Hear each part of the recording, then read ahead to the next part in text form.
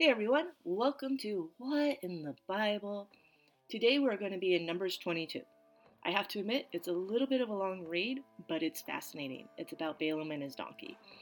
And today we're going to have some archaeology into it, so I'm excited. All right, let's get going. Numbers 22, starting with verse 1. Then the Israelites moved on and encamped in the plains of Moab. So already at the beginning, we need to pause. Then, what? You never start a new story with then. So the Bible was not originally written in chapters and verses. We got that around the 12th century from a nice monk who was like, hey, we need to be able to find things in the Bible. So I'm just going to divide them into chapters and verses, which sounds nice. But then when you just jump into random reading and you're like, then the Israelites moved on, you're like, where are we moving on from? So the backstory is this is the time that the Israelites are wandering around in the desert for the 40 years. Okay, so they're in the plains of Moab on the other side of the Jordan, opposite of Jericho. So the plains of Moab, the lowlands that are northeast of the Dead Sea, and this is between Jordan and the foothills below Mount Nebo. Okay, verse 2. Now Balak, son of Zippor, saw all that Israel did to the Amorites.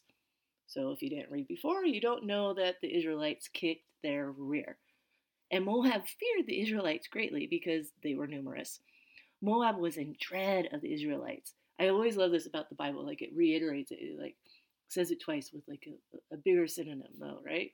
But it's really driving it home. Like this dude is afraid. So Moab said to the elders of Midian, now this horde will devour everything around us, as an ox devours the grass of the field. At that time, Balak, son of Zippor, was king of Moab, and he sent messengers to Balaam, son of Beor, at Pethor on the river in the land of the Amorites, to summon him with these words: a people has come out of Egypt. They have covered up the earth, and they are settling down opposite me. Now, come, curse this people for me, since they are stronger than I am. Perhaps I may be able to defeat them and drive them out of the land. For I know that whoever you bless is blessed, and whoever you curse is cursed. So the elders of Moab and the elders of Midian, themselves experts in divination, left and went to Balaam, to whom they gave Balak's message. He said to them, stay here tonight, and I will give you the answer, whatever answer the Lord gives me. So the princes of Moab lodged with Balaam. Then God came to Balaam. Whoa, whoa, whoa. Let's just stop right here for 1 second. Because that seems weird, right? If you didn't quite catch what's going on, so the king of Moab is like peeing his pants, afraid of this large group of people who have shown up on his doorstep. And because everywhere they show up, they fight the people, they take their land, they take their goods. It's a mess, right?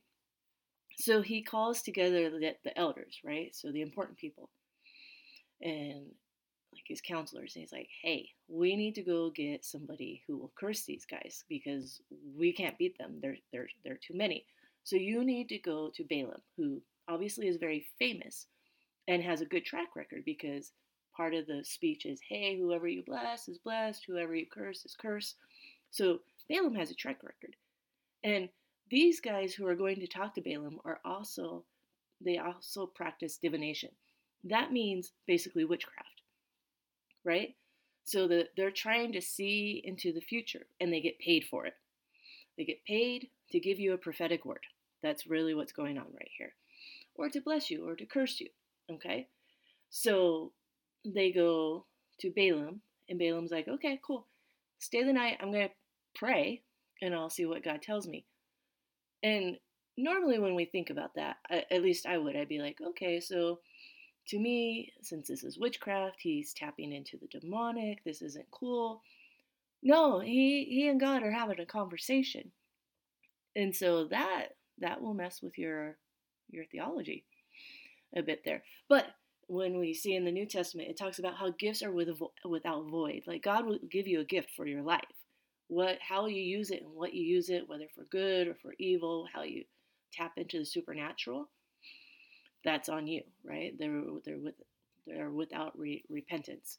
So Balaam has a gift, a prophecy, and he knows that he can't do it without God.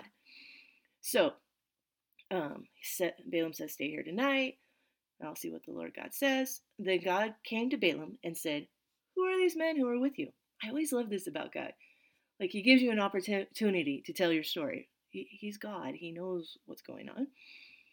And Balaam answered God, well, Balak, son of Zippor, king of Moab, sent this message to me. This people that has come out of Egypt have covered up the earth. Now come lay a curse on them for me. Perhaps I may be able to fight and drive them out. But God said to Balaam, do not go with them, and do not curse this people, for they are blessed. So the next morning Balaam arose and told the princes of Balak, go back to your own country, for the Lord has refused to let me go with you. Now, Bible commentators point out right here, like, he wasn't quite, like, it's true. God said, don't go. But he didn't tell him, hey, God is not going to allow me to curse these people. They are blessed. Like, don't touch them, anything like that. So the princes of Moab went back to Balak with a report. Balaam refused to come with us. Balak yet again sent princes who were more numerous and more distinguished than others. On coming to Balaam, they said to him, thus says Balak, son of Zippor, please do not refuse to come to me. I will reward you handsomely and will do anything you ask of me. Come, lay a curse on the people for me. Okay, so many commentators say that part of the reason that Balaam didn't tell Balak that they're cursed is because he was trying to get this, like, it was a negotiation. Like, no, God said I can't. Knowing that he would send more people and more riches and type of thing. So it's part of the negotiation. So, but Balaam replied to Balak's servants, even if Balak gave me his house full of silver and gold, I could not do anything small or great, contrary to the command of the Lord, my God. Once again, my God. Like, how does this work, right? We only think about the Israelites having a relationship with the God that we know, like the God of Israel. But he obviously has some sort of relationship with him. But you too stay here tonight, so that I may learn what else the Lord may say to me. That night God came to Balaam and said to him, if these men have come to summon you, go back with them, yet only on the condition that you do exactly as I tell you. So the next morning, when Balaam arose, he saddled his donkey and went off with the princes of Moab. Now, verse 22. But now God's anger flared up at him. Whoa, wait, what? Why is God mad? He just told him to go. Like, what in the world? What in the Bible, right? Why is God mad? So, I've read some commentaries on this. I'll tell you what they say and I'll tell you what I think. And then you can have your own opinion. So, many commentators say people with a negative perspective of God will say this shows that God is fickle, that he's trying to trip up people, that he doesn't have their best intentions. Other people read it as, when we go to verse 20, if these men have come to summon you, that he's saying, like, in the morning, if they come and tell you again, like, hey, let's go, then you can go with them. But that he went without them, so obviously he just went and did it. Okay? The other ones is that God knew that Balaam wanted the riches and everything and was like, fine, go. And there is scripture to support that type of, God will finally lend you over to the desires and lusts of your heart, right? Like if your heart has become so hardened. But the way the commentaries make it sound is more like like when a woman says, fine. Or a woman says, yeah, do whatever you want. Now, most people know that means abort mission, right? I think that God knows Balaam's heart.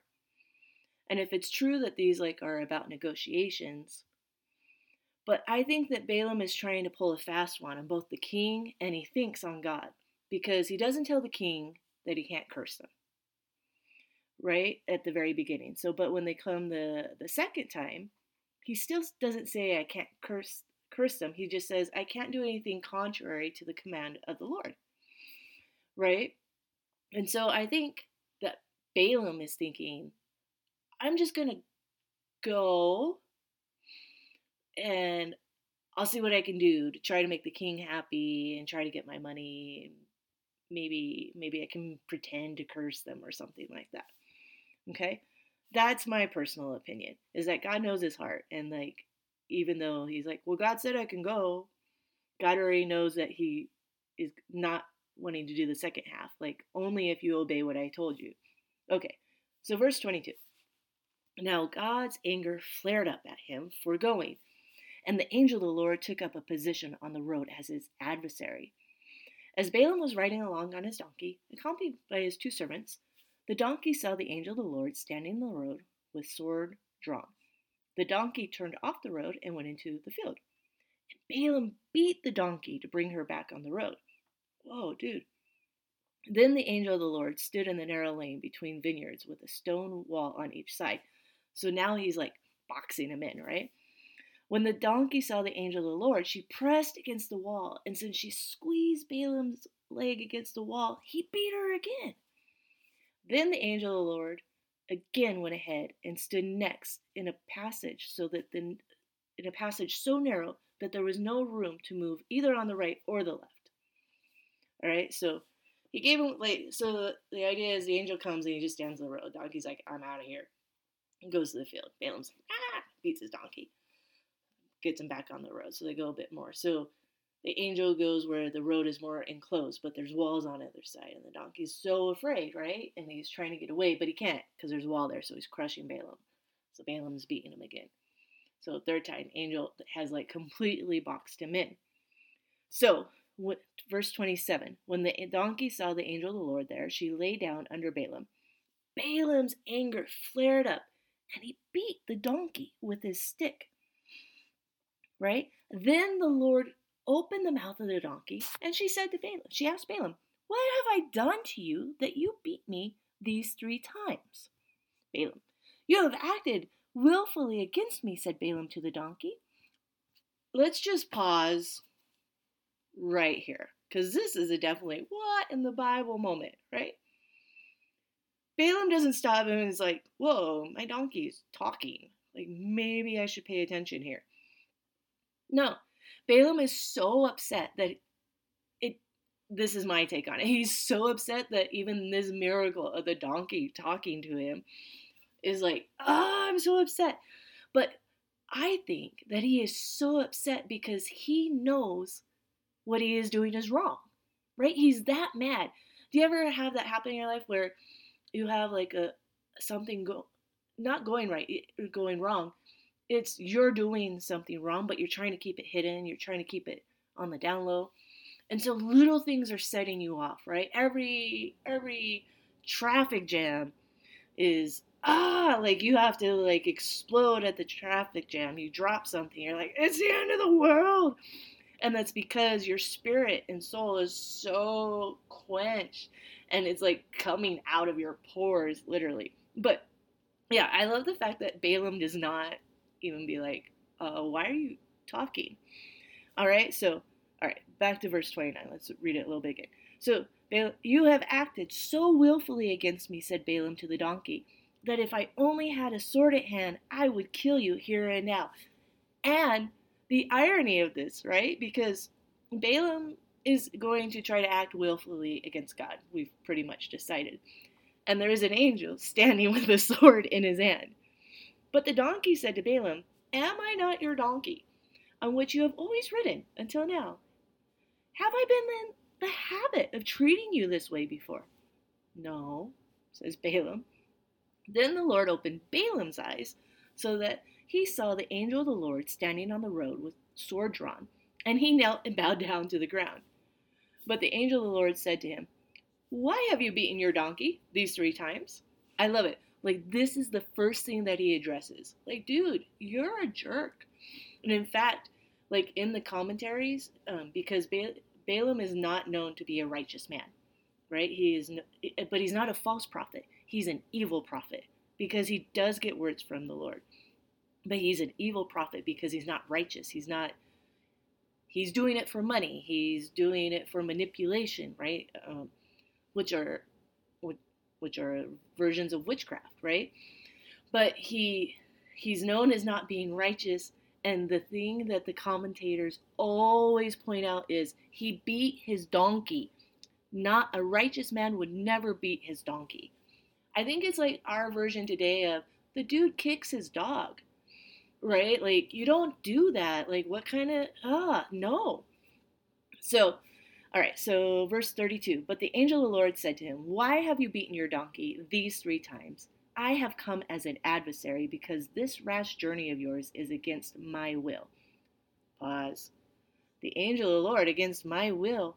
Whoa. So, many people believe that when it says the angel of the Lord in the Old Testament, that it's Jesus, that it's God appearing like in this form, like so. And you'll find it. You find it with Gideon. You find it with Abraham, and with so it says the angel of the Lord, but it's like, and then he says things like my will, and so and an angel doesn't have like he's not giving a will like that. So it's interesting commentary on that. All right, when the verse 33, when the donkey saw me, she turned away from me these 3 times. If she had not turned away from me, you are the one I would have killed, though I would have spared her. I love it. God's like, you're a jerk. Then Balaam said to the angel of the Lord, I have sinned, yet I did not know that you took up a position to oppose my journey. Since it has displeased you, I will go back home. All right, so Balaam's like, let me just back out of this. You're right, I'm wrong. But the angel of the Lord said to Balaam, go with the men. But you may say only what I tell you. See, and this is right here why I think that God knew Balaam's heart. Because he knew Balaam was going to go. And he was like, okay, yeah, you can go, but only do what I tell you. And Balaam's like, God said I can go. And you didn't tell them that you can only bless them, right? And God's, once again, you can only say what I tell you. So Balaam went on with the princes of Balak. Verse 36, when Balak heard that Balaam was coming, he went out to meet him at Moab on the border formed by the Arnon, as it is the most distant point. And Balak said to Balaam, did I not send an urgent summons to you? Why did you not come to me? Did you think I could not reward you? Balaam answered Balak, well, I have come to you after all, but what power have I to say anything? I can speak only what God puts in my mouth. Then Balaam went with Balak, and they came to Karath Huzoth, where Balak sacrificed oxen and sheep and sent portions to Balaam and to the princes who were with him. The first oracle. The next morning Balak took Balaam up on Bamoth-Baal, and from there he could see some of the people. Okay, so that's the end of Numbers 22. If you want to know what happens, you have to read Numbers 23. Or you can even listen to it. Like the Bible app, it lets you listen to it. But, oh my goodness, right? Like, donkey's just being like, hey, why you hitting me, jerk face? Right? Like, I'm actually saving your rear. And God's like, yeah, I would have killed you, but the donkey, she's cool. I just love things about like that. Okay, so here's the cool archaeological proof of that. Because many times with biblical characters, unless it's like a famous Assyrian king or Babylonian king, they're like, oh, that's not a real character, or that's just a made-up story. Okay? So it's always fun when we find archaeological proof of it. And the proof is what's called the Balaam inscriptions, or the Tel Dir Allah inscriptions. You can Google it under Balaam inscriptions and you'll find it. But so what happened is in 1967, archaeologists in Jordan, they discovered this temple, right? And it's not a Hebrew temple, it's not a Jewish temple. And they say it's dated between 840 BC and 760 BC. Now that's much later than what would have been Balaam and the Israelites situation. Okay? But so in the temple, they find an inscription that mentions Balaam. So it's a plaster that has fallen off the wall. And then when they put it all back, they didn't put it all back together, but they reconstructed a lot of it. And it's an Aramaic inscription. And in fact, I believe it's one of the oldest or the oldest Aramaic inscription ever found. Oh, yep. So the discovery turns out to be the oldest example of Aramaic literature in the world, and it was dedicated to none other than the seer of the gods, Balaam, son of Beor. So the inscription is painted in red and black on fragments of the temple on the plaster of the wall. It has 119 pieces of these plasters that they had to like put back together. But part of the inscription is called the misfortunes of the book of Balaam, son of Beor. I love it, the misfortunes. So, and it starts, a diviner seer was he. The gods came to him at night. And so, if you go to chapter 23, you're going to find out that Balaam was kind of a tricky guy. But no matter what, he couldn't verbally curse the Israelites like the king wanted him to. Now the temple, like I said, it's not a Hebrew temple, so and they believe it's dedicated to a different goddess. So once again, it's that weird contention of Balaam has like supernatural prophetic abilities, but this temple isn't even connected with the God that he said he knew. So, but we already know that it's weird, right? Like Balaam's relationship with God was not good, but Balaam had a gift, and that will mess with you probably for the rest of the day. But you know what? God, character is not the same as your gifting, right? So, but anyways, they believe that it may have been a school of prophets, and then that's why so many years later, right? Like 1,000 years later, you still have this inscription because there was a school of the prophets. And it would be similar to like Elisha and Samuel had developed school of the prophets. And you'll find that in the book of the first and second Samuels and first and second Kings. All right.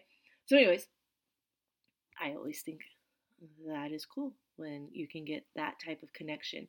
And it does also support because there's theories that people would say that Balaam came from Syria and other people are like, no, he came from Jordan.